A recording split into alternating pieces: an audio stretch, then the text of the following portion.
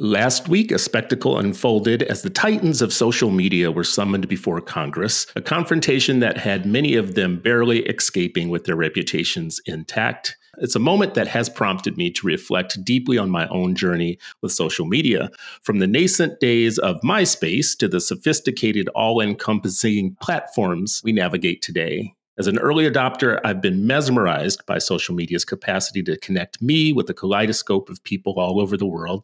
Strangers who become friends, friends who become informants, each connection weaving into the rich tapestry of my digital life. Yet, as a parent, it's a little different. This is something that is making me worry quite a bit. While on the one hand, I'm relatively lenient as a parent, and I let my kids use social media in ways that I think others wouldn't. At the same time, there's a stream of cautionary tales and research findings that flood my feed, and it's impossible to ignore. This duality of mirrors a larger societal tension, the quest for digital connection versus the potential pitfalls that such an endeavor brings in an era when online interaction is ubiquitous. We've been caught in a tug-of-war between the undeniable benefits of social media, opportunities for learning, empowerment, and global community building, and the stark shadows it casts from isolation and anxiety to a distorted sense of self, measured in likes and shares for our young people, for our kids. We're going to talk about that all today on the Citizen Stewart Show.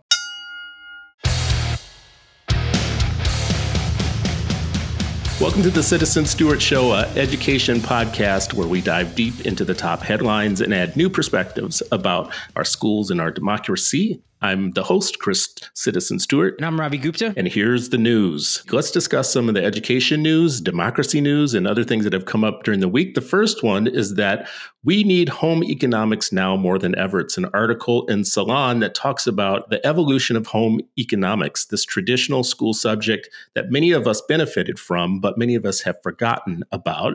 It began in the 20th century with conventional views on domesticity, but it has since transformed into what it is now today. My kids take something called life skills that is a combination of home ec and other kind of life topics like consumer sciences and family sciences.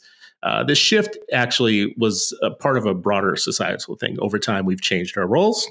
We're not seeing, very specific gender roles anymore. So now everybody can take it and it can be good for everyone. Ravi, what do you think about teaching young people some skills that, like many, I hate to say it, millennials, many of you guys got your first apartments without knowing how to do anything for yourself. Maybe home ec would have helped you. What do you think, Ravi? First of all, that's not specific to us as millennials. I don't know what school you went to. I'm sure they were like, here's how to, apartment in life. That's not a thing that happens in school.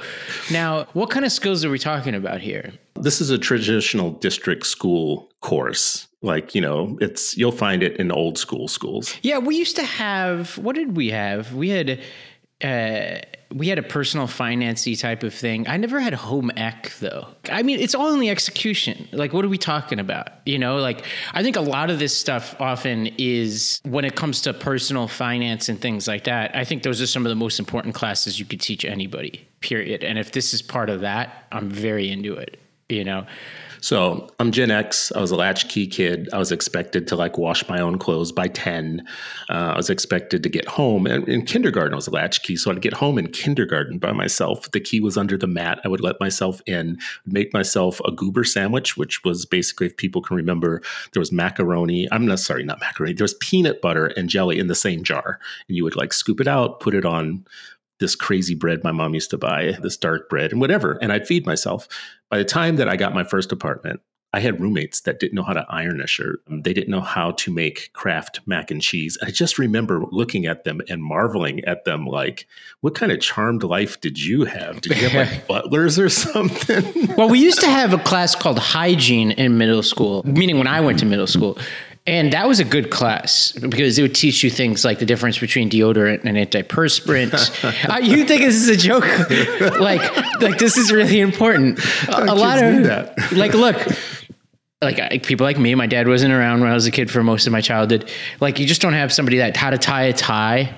These are really important things. And, I talk to anybody who didn't have their dad around.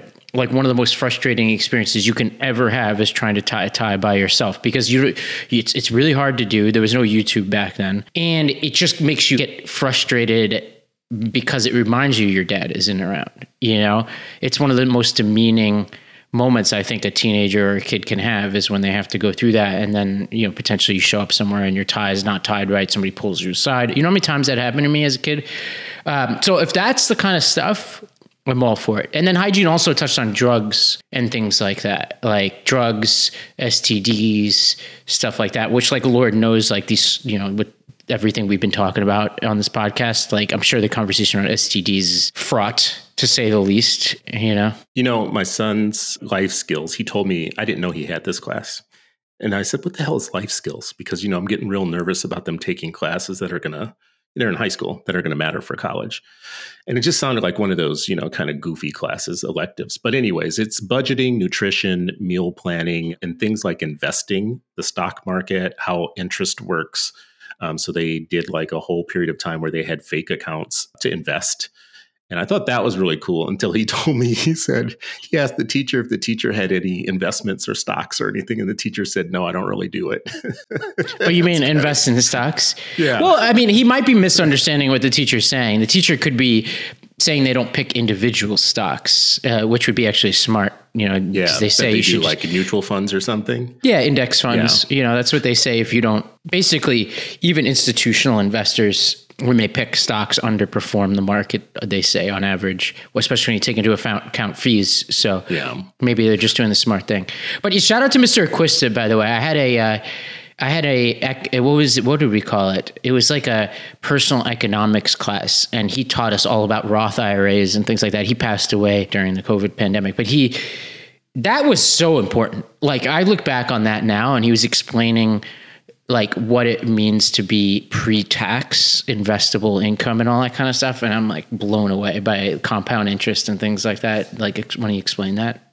You've done pretty well in that area. I can remember you and I talking, and like, you said something where it was like something I should have known and I wasn't doing. And I was like, yeah, I'm totally doing that or whatever. I would say this, I do well, but I think so much about, like, outside of the boring stuff in personal economics is luck, right? Like, I've gotten lucky on some investments over the past few years, but I would say, like, and by and large, those are things that I shouldn't be doing, right? Like picking stocks and things like that.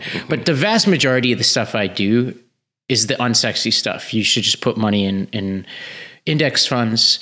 And then there's a huge debate right now about, like, what people would say is mythology around, like, the mix of bonds and stocks and all that kind of stuff. I won't go into that, but I have like a high risk portfolio on purpose, just because I'm decades away from retiring.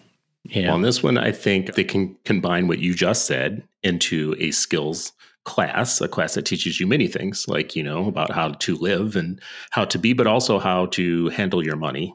That would be great, because it would be great for the country, for more people to be like that. So story number 2, the CNN is reporting that there is a finance worker at a multinational firm who was tricked into paying $25 million to fraudsters using deepfake technology to pose as the company's chief financial officer. This just had me thinking, it's not just about this one episode or this one incident. It made me think, are we going to see a crime wave, an AI crime wave that we can't foresee right now? It's already happening right now.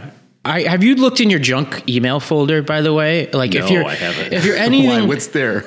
I'll do it right now. The amount of sort of scammy emails, like, some of these are just AI generated. You're going to scare me here. No, it's just like, okay, this is all today, by the way. HR manager candidates. Hey, Ravi, fellow Binghamton Bearcats. Which is not a thing you say, by the way, if you went to Binghamton undergrad like I did.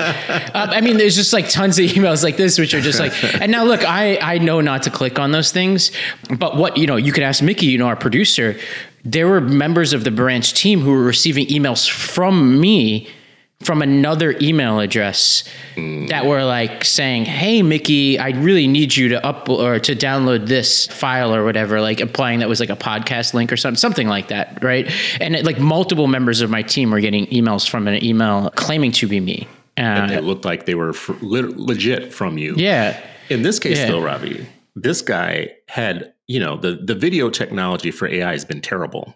It's been like it gives you four chins. It hasn't been great. It's been getting progressively better, right? Like so now it's to the point where it's really your naked eye should be able to detect there's something weird happening, but it's getting to the point where, especially like if you wear glasses like I do, that some of it's going to be passable real quick. It seems like with every technology, we don't pay attention to the human nature, which is to find a way to either do one or two things with it, porn or crime. So when the internet came out, how can porn use it? How can crime use it? And now we have, I forgot what the amount is, but we spend billions in protecting ourselves from cyber crimes and from explicit material. So it seems with that AI, we're on the verge of that. One question before we move off of that story: is this like not a big deal to you, or is this kind of like where would you put this, in medium, moderate?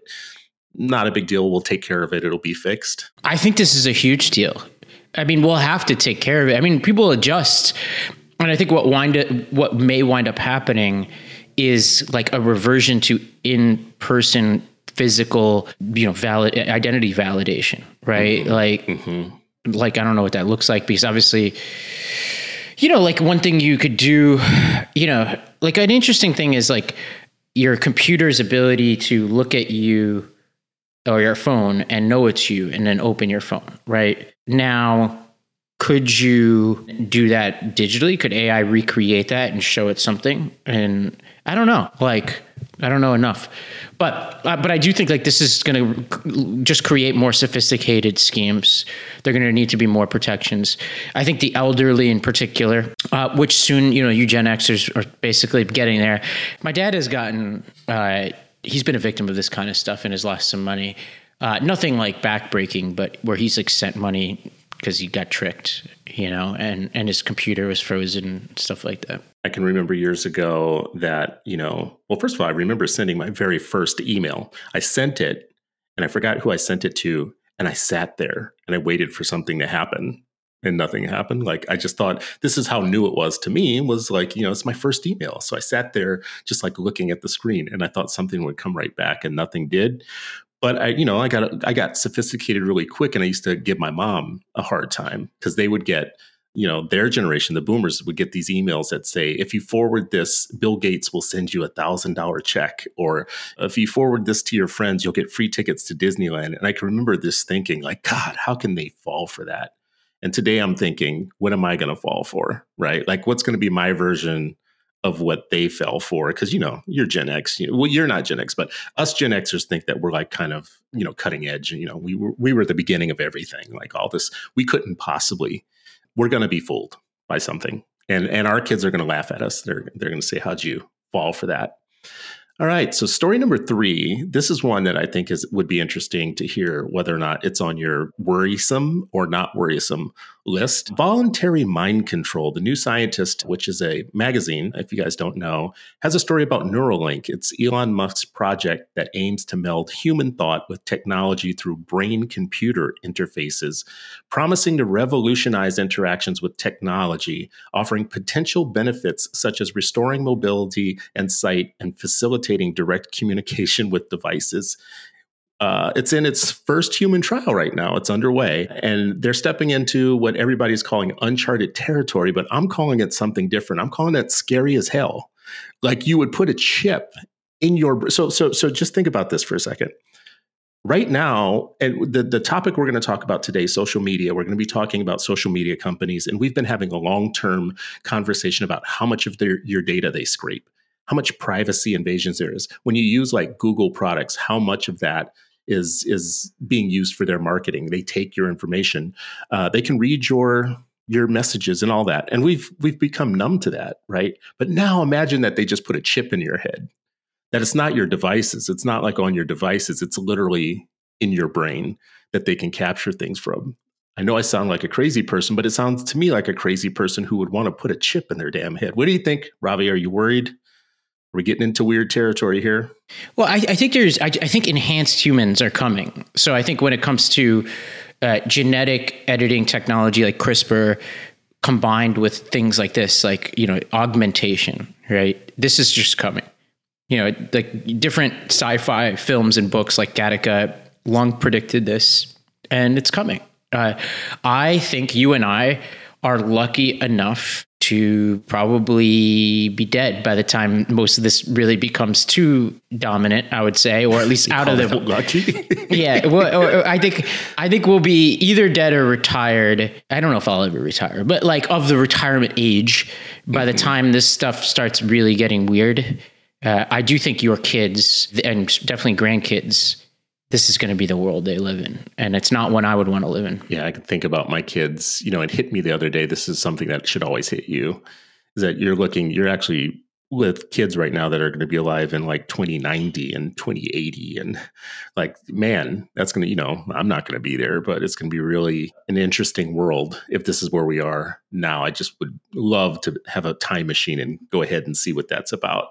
But let's jump into today's big topic. We're going to talk about social media. And specifically, this comes to be an issue for us because last week on Wednesday, the CEOs of Meta, TikTok, X, and other social media companies went before the Senate Judiciary Committee to testify about lawmakers and parents' concern about the effects of social media on the lives of young people, and specifically around the safety of young people, because this is no longer just about privacy. It's being likened to tobacco in terms of an addictive product and worse, like porn and grooming as a threat to young people's existence.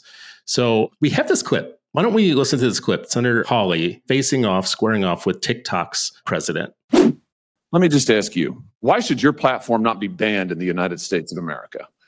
You are owned by a Chinese communist company or a company based in China. The editor-in-chief of your parent company is a Communist Party secretary. Your company has been surveilling Americans for years.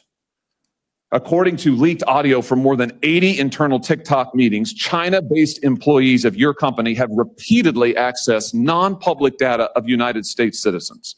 Your company has tracked journalists improperly gaining access to their IP addresses, user data, in an attempt to identify whether they're writing negative stories about you.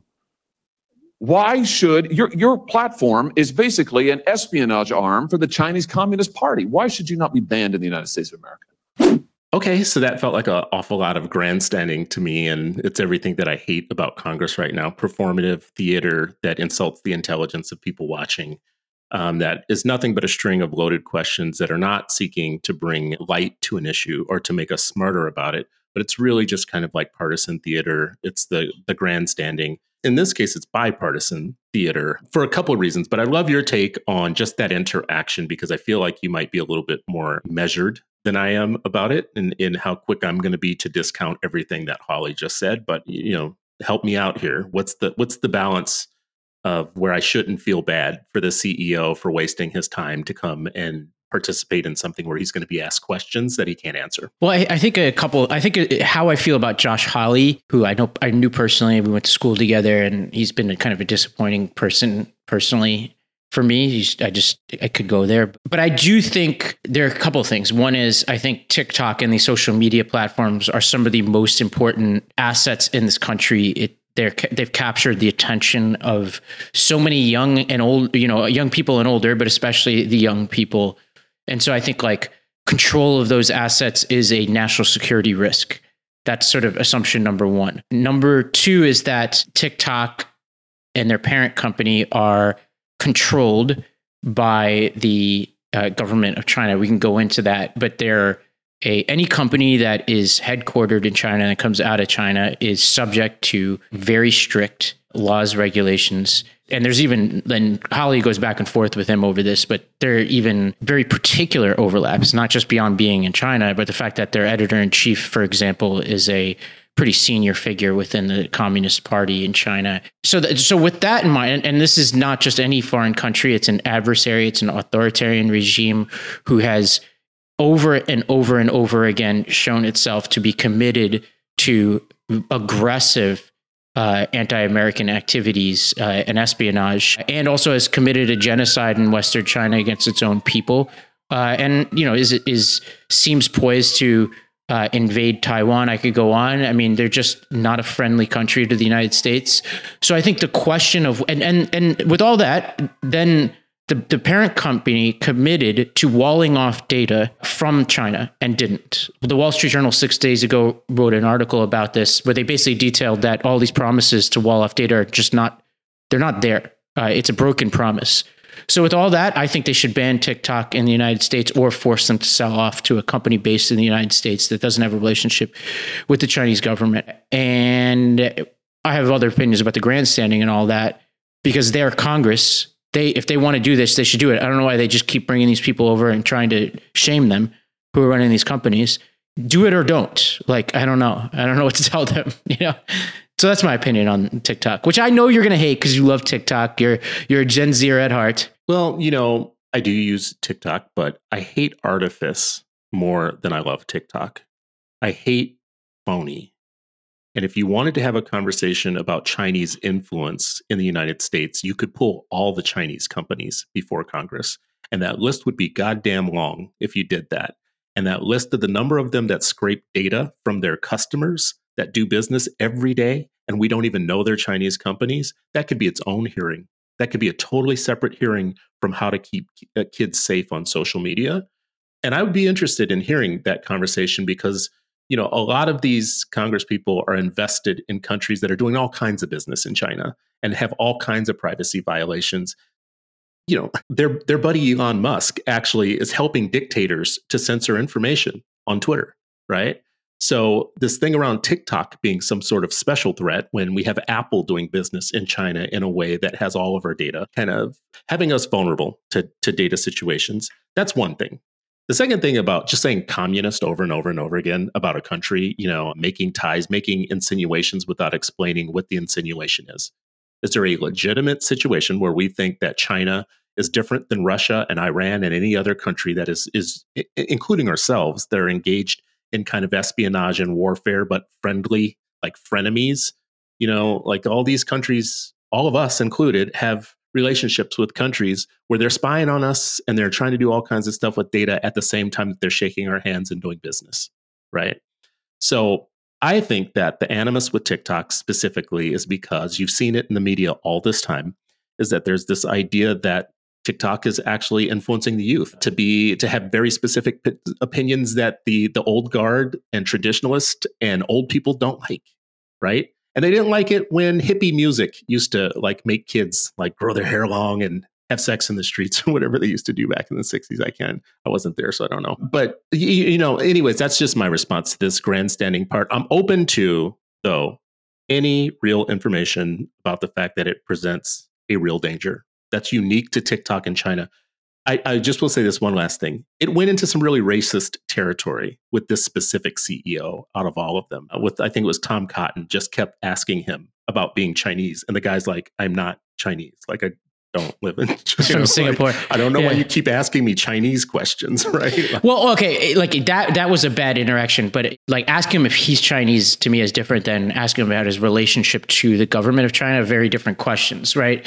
Now, the examples you gave, which is Iran and Russia, those are two countries where there are very aggressive sanctions to do any business with those two countries. Like if you or I wanted to contract with an Iranian supplier to make widgets, we couldn't do it. Like you're legally not allowed to do it. I absolutely agree with you on the fact that we are taking measures against these other countries. So I don't want to sound like I think we're being weak on them. I will just say you did not have any Republican support to go after all the ties that Americans had to Russia over the last 4 or 5 years. Yeah, I mean, and that's their hypocrisy they need to iron out. I think the other piece is there are credible claims when it comes to China, right? Like a good example was a former employee, this guy, Yintao Yu, came forth alleging that TikTok gave access to the Chinese government to use backdoor data to spy on protesters during the Hong Kong protests. There have been other allegations that they use their access to data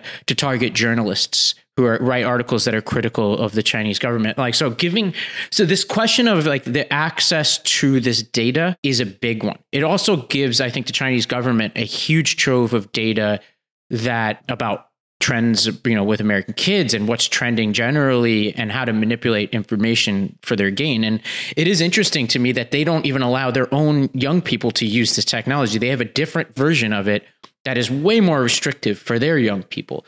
So I would be, and also we have banned other technologies like I don't know how to say the name of this phone called Huawei phones are not allowed in the United States for this very reason.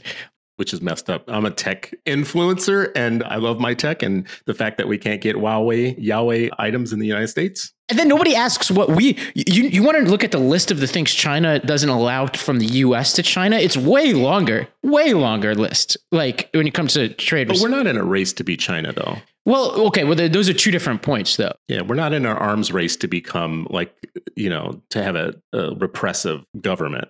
But there is a question of reciprocity when it comes to trade, right? We shouldn't be fools when it comes to international trade. We shouldn't open ourselves up for competition and, the free flow of goods and potentially, potential technology that could be used against us to spy on us or whatever, or journalists or pro-democracy people. We shouldn't open ourselves up and not ask for anything in return. Right. And in this case, I think we're not asking for enough in return because we're so addicted to this sort of global international trade. And so many of our companies depend upon them. We don't have a supply chain in the United States, period. So we're so afraid to piss off these countries at this point, which in a way, they say if goods are flowing across borders, troops aren't flowing across borders. That's sort of the sort of saying. And I think there's some truth to that. I do think there's some extensive positive effects from our international trade with China. I just don't think we're asking enough and we're not doing enough. You know what I wish, Ravi? Because, you sound reasonable. You sound like a reasonable person. I really wish that Congress, if they wanted to take on serious issues, they would put forth their serious people and have these kind of telegenic assholes take a step back and just say, no, this is really important for us and for our kids. We're going to need you just to step back because you're good for the theatrics. And all that does is build cynicism in people like me, because I see you not doing anything about our relationship with the Saudis, not doing anything about our relationship or the attacks that we've had, the cyber attacks from Russia that we've had, not doing anything for the Chinese companies that you have investments in. I pulled up something this morning to see how many people in Congress have investments in some of these companies that they're actually railing on right now. And there are members of Congress that actually are railing on a company that they have literally have their money in. So if they're so bad, you should probably pull all your money out of them. You should stop trading in Meta stock. I just wish we weren't in a place of such profound dishonesty based on political gain that we could trust Congress and trust these hearings and trust that they're just not gotcha fests, but they're like sincere attempts to keep us safe and to discuss issues from a point of view that's not even partisan. Just like it is what it is. We want to keep kids safe. There's lots of information. I looked at 16 studies for this discussion that we had today, and I compiled notes from those 16 studies. It was really about the harm and the potential benefits of social media for young people. And I looked at both. What are the harms and what are the benefits? And none of that was represented in my mind in that discussion that I saw. Well, let's look at this. Okay, so let's go to the heart of because there's so much attention was the TikTok conversation, which was almost a separate conversation than the one that was happening between these senators and the rest of the social media companies. Let's go to Holly's back and forth with Mark Zuckerberg, which, if you could believe it or not, listeners, was even more heated than what you just heard. Yeah. You've got families from across the nation whose children are either severely harmed or gone, and you don't think it's appropriate to talk about steps that you took? The fact that you didn't fire a single person? Let me ask you this. Have you compensated any of the victims? Sorry? Have you compensated any of the victims? These girls, have you compensated them? I don't believe so. Why not? Don't you think they deserve some compensation for what your platform has done? Help with counseling services? Help with dealing with the issues that your service has caused? Our job is to make sure that we build tools to help keep people safe. Are you going to compensate them? Senator, our job and what we take seriously is making sure that we build industry-leading tools to find harmful content, make money, take it off the services, to make money, and to build tools that empower parents. So you didn't take any action. You didn't take any action. You didn't fire anybody. You haven't compensated a single victim. Let me ask you this. Let me ask you this. There's families of victims here today. Have you apologized to the victims? Would you like to do so now? Well, they're here. You're on national television. Would you like now to apologize to the victims who have been harmed by your product? Show them the pictures. Would you like to apologize for what you've done to these good people? I think the person who needs to be apologizing is Josh Hawley and the rest of those senators. They should apologize for wasting everybody's time. Zuckerberg's time, my time, your time, our audience's time to have to talk about this, because they've been hauling these people out in front of Congress now for like a decade and nothing has happened. So either do something or shut up. That's my feeling, right? Like, I have my opinions about whether they should regulate or not. And honestly, like, I used to be way harder on Zuckerberg on this kind of stuff. They have made some changes for sure.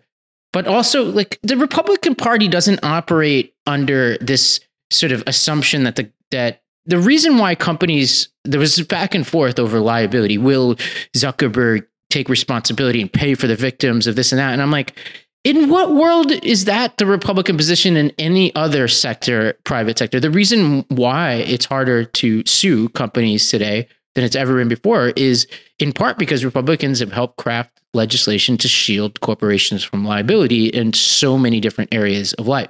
Why are there so many monopolies? Well, in part because Republicans have appointed people to the judiciary who take a very narrow view of the antitrust laws. Now, and I'm like you, lean libertarian as Democrat. I don't think all those things are necessarily bad. I'm not as far as they are. I'm way more skeptical of consolidation in certain industries, for instance, meatpacking industry, for example, than I would say most Republicans are. I do think competition is important. I do think that government has a role to step in and create that competition. But where's the responsibility? Parents have responsibility. The kids themselves have responsibility. The social media companies have responsibility. Congress has responsibility. The schools have responsibility. And I don't like this assumption that it's Zuckerberg's fault that all this stuff is going on. Because if it weren't for Mark Zuckerberg, if he were to shut down Facebook tomorrow and Meta tomorrow, it won't make a damn difference. Something else will rise up and take kids' attention. I think you're seeing the weird kind of the translucent hypocrisy and dishonesty of the Republican Party in a couple ways. For all of my lifetime, they did not want to tell business what to do or how to run their business. And in this specific case, one of the things that they have against Zuckerberg is that they wanted him to hire like a whole new swath of people, like a whole new department of people that work just on this issue, even as their big buddy, Elon Musk.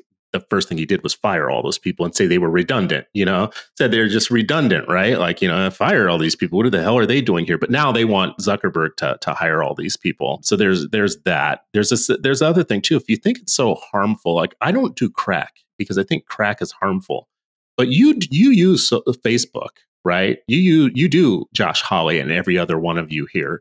You use all of these social media platforms, which to me proves that we all know that there's a pro-social benefit to this. It's not tobacco, it's not guns, it's not any of the things that we can just rail on that have no, I think, good benefit. That aside, I will say this, and this is going to be provocative, and you're going to beat me up for this, but listen, if I'm being provocative, there is nothing more damaging to children and more harmful to children than a Republican. If there is one great threat to healthy children in the United States, it's Republicans.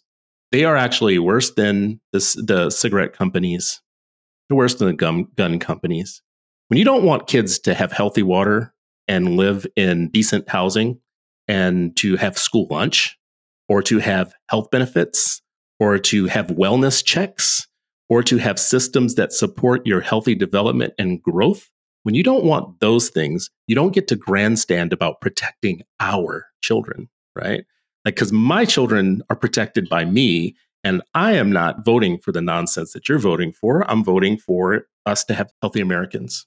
Well, I'm not going to go there, as somebody who runs a nonprofit media company. I'm not here to call out any particular political party, but on your earlier point, what's interesting to me is these guys are not just grandstanding. They're grandstanding so that they can go viral, which is the irony of this whole thing. They want to go viral on the very platforms that they're castigating up there. Oh, that's such a good point. Now, what else was happening? What else happened when Zuckerberg turned around? People who are listening to this and not looking at the video, what you didn't see, what you can't tell from the audio is behind all the parents is a gaggle of media who almost to a person, they pulled out their phone and pulled out their phone and were taking photos and posting. And Robbie, where are they going to put those photos? Yeah, where are they going to put those photos, right? So we're all implicated. Like, listen to, like, you at home, me, you, Chris, if nobody's going to come rescue us, nobody's going to come rescue our attention, nobody's going to come rescue our kids. We have to do it. We have to have sound policies. Anybody who's listening to me here or in any other podcast knows I take a pretty restrictive view when it comes to the role of phones in schools. I would do it if I had kids in my house as well. And that's where it starts. Like, I think if I had children, I have a particular view of how I would teach them to, and in some cases require them while they're under my care, to engage on social media for certain periods of their life. And when I ran schools, I was fairly restrictive when it came to using phones throughout the building, and I would be just as much, if not more, today. That's my view. And because I view myself as having a role in this process. I don't think Zuckerberg is responsible for what happens within my school or within the four walls of my apartment. I mean, we used to talk a lot about parent responsibility. You know, Stephen Jobs and Mark Zuckerberg and a lot of these guys that own these companies don't let their own kids use the product that they put out into the world. And that's been used to diss them. But in some ways, it could be used to diss us when you ask the question, wait a second. So all those kids had something harmful happen to them from social media, and you're clapping because they're beating up Zuckerberg. But did Zuckerberg give your kids a phone? Did Zuckerberg let you have your kids, let them take their phone into their room at night? Because Zuckerberg doesn't do that for his kids. And actually, as it turns out, a lot of Americans don't. A lot of Americans, not every American is doing this with their kids, by the way. Just let's be real a little bit. Sometimes we talk about these things like everybody's doing it. Well, not everybody. Right? Not everybody's doing it. So until Mark Zuckerberg shows up in my house and hands a phone to my kids. Well, if everybody jumped off a bridge, Chris, would you jump off a bridge? Would you jump off the bridge too? Look, cliches are here for a reason. Yeah, that's a good one though. Yeah, they're here for a reason. Well played, my friend. Well played. Well, listen, here's something I don't think that we did a good job, that I didn't do a good job of blaming you for it. But here's the balance. So the risks of social media research has consistently highlighted the various risks associated with excessive social media use by youth, including increased anxiety, depression, negative body image, addiction, cyberbullying, misinformation, sleep problems, which is a very big issue with schools now, and reduced social skills. It has also been shown to the lack of attention actually affects your cognitive ability. So it is having an impact for some kids on schools. The couple of points here to point out that are really important: the poorer you are, the more you use it.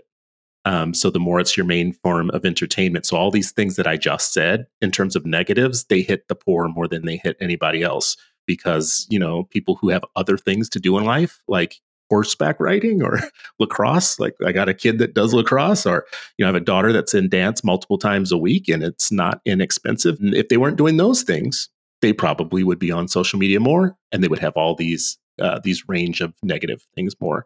And it is having an impact on some of the schools. Here are some of the benefits, though, the upside.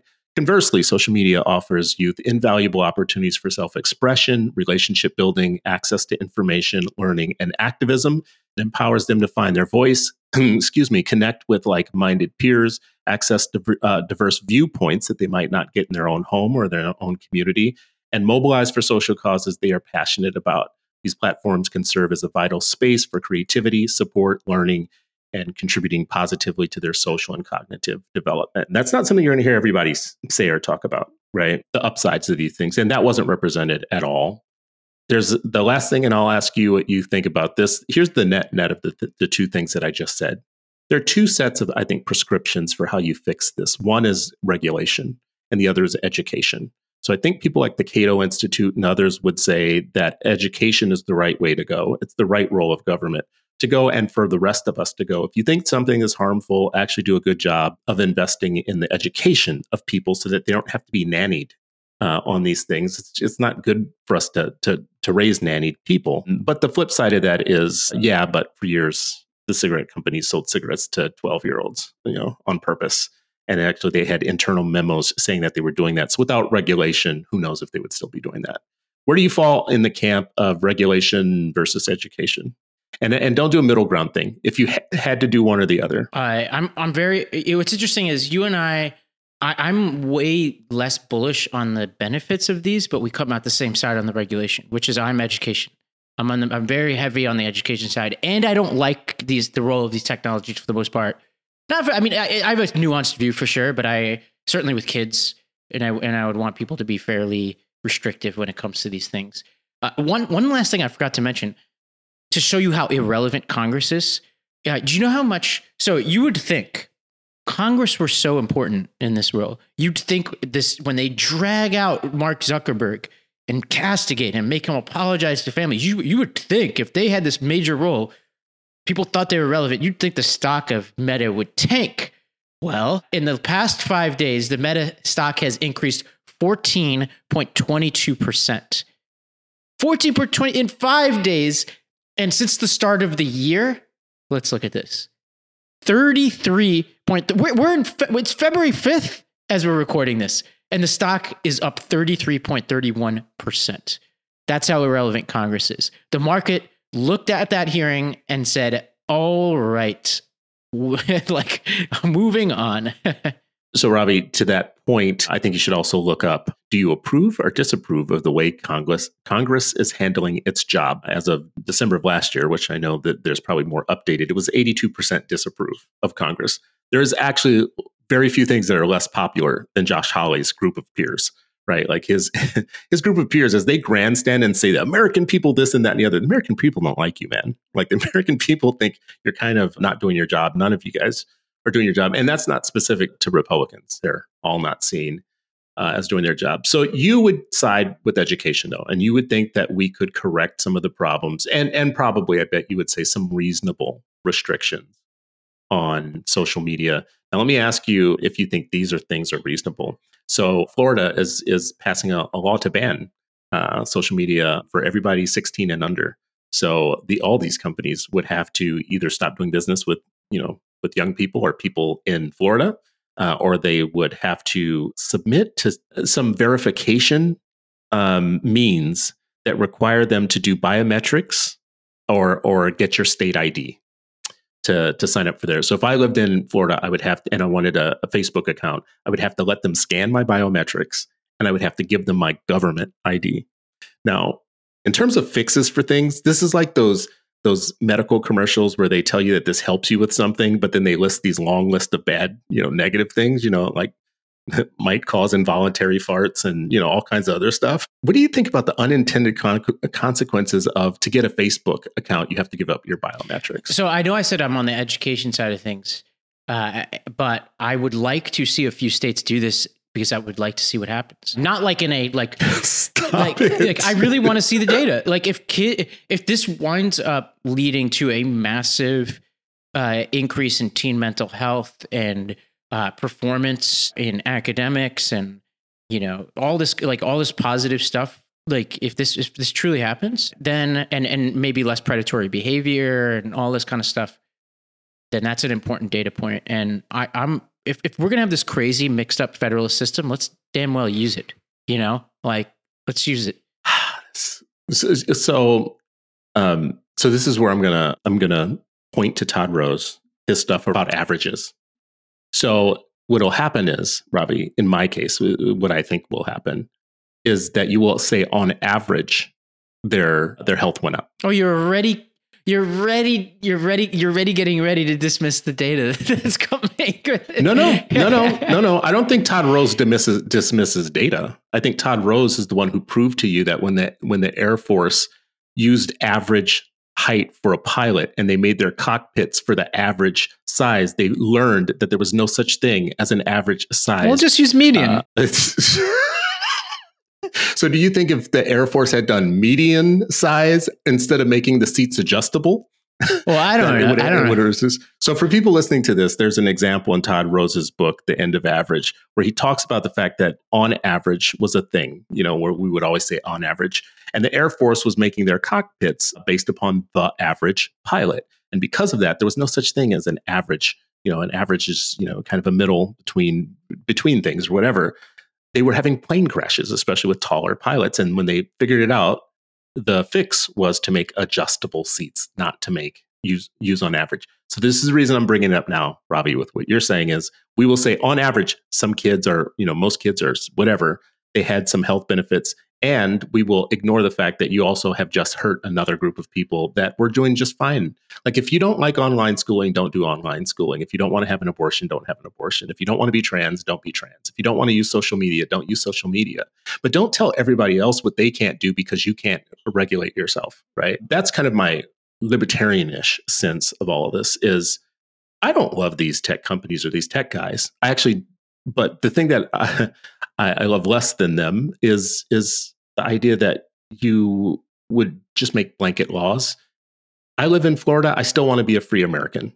I still want to make those decisions for myself. I don't want my state to tell me, well, we're this kind of state now, and we get to just take your rights from you because we want to be an outlier of all states. Anyways, that's heavy-handed, I know. Let's wrap this train. Let's roll into what I call co-host corner, where we get a fresh voice. So Ravi brings an issue to the table in this section of our conversation. Let's do that now. So Ravi, what are you bringing to the table for us to discuss? Well, this is less an issue than just an experience. Have you seen this movie, American Fiction? No. Are you familiar with it? Not even a little bit. I mean, I've heard the name. Well, let me school you on some Black excellence, Chris. Okay, you ready for this? Okay, let's do this. I'm so ready for this. I'm so excited to utter that statement. Okay, so this is a movie that is nominated for Best Picture. I watched it last night, and I was blown away by this movie. And just take a step back. My get off my lawn point is there are so many bad movies that have come out recently that are acclaimed.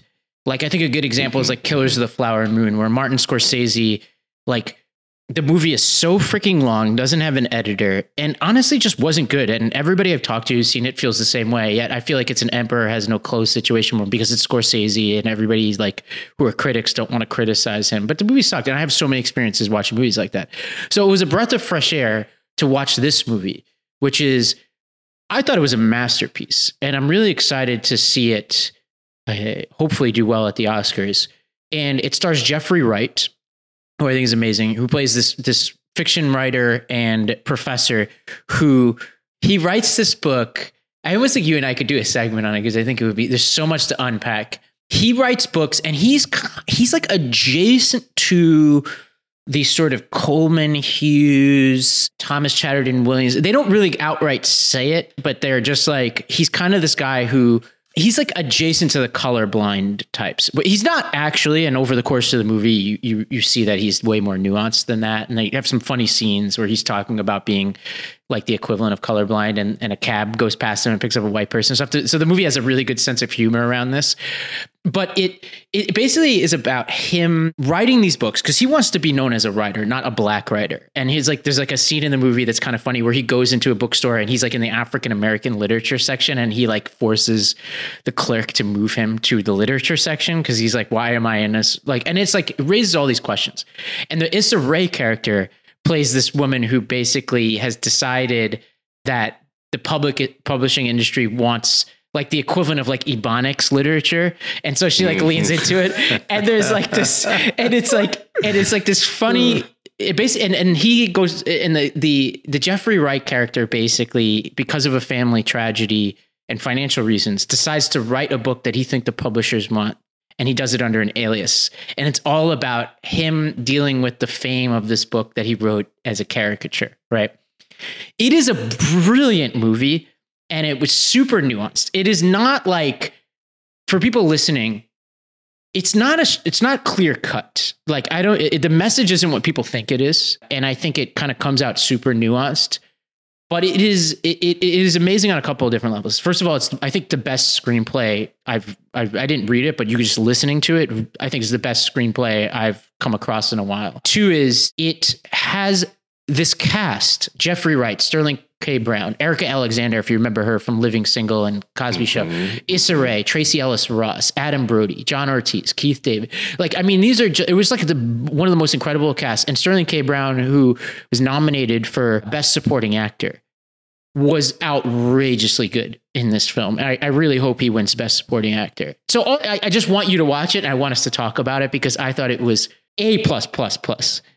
Well, I'm going to watch it, but I will say to you, with social media, I think this topic lands for us in a good place where we have to balance out what we think are the role of regulation and the role of education in important issues like this, like how we keep our kids safe, but how we also allow enough freedom and privacy for people to live the lives that they want to live. So social media has been one of those things where there is an upside to it. It's an obvious upside. There are some pro-social benefits to us being able to connect with each other, for us to be able to meet with people that don't live in our bubble and people that don't live right near us. One of the earliest things that I remember about coming onto social media, coming online, was that I was talking to people all over the world. My kids do talk to people all over the world. They're not always talking to people that are scary and that have a problem. So there's this duality of the mirrors of the social tensions when it comes to social media. On the one hand, there's a quest for digital connection versus the pitfalls that such an endeavor brings in any era where online interaction is ubiquitous as it is now in the United States. So as always, I just will say that I fall on the side of a libertarianish perspective on this, in that I think we do need some common sense safeguards to make sure that kids are safe. And at the same time, though, I don't think we should be passing heavy-handed laws that put all the blame on the companies and do nothing to make us have agency for ourselves, for our kids, and for our communities. As always, we really appreciate you sticking with us this long. If you made it to this section of the show, really appreciate that. Thank you so much. We'll catch you on the next episode. The Citizen Stewart Show is a production of the Branch Media Podcast Network. I'm Chris, Citizen Stewart. You can follow me at Citizen Stewart. You can follow Ravi at Ravi M. Gupta. You can follow all of the Branch's podcasts at The Branch Media on YouTube, Twitter, Instagram, and TikTok. And check out our website at thebranchmedia.org. If you like what you hear, please leave us a review, give us a 5-star rating, and subscribe to the show so you can join us every Tuesday for more of The Citizen Stewart Show.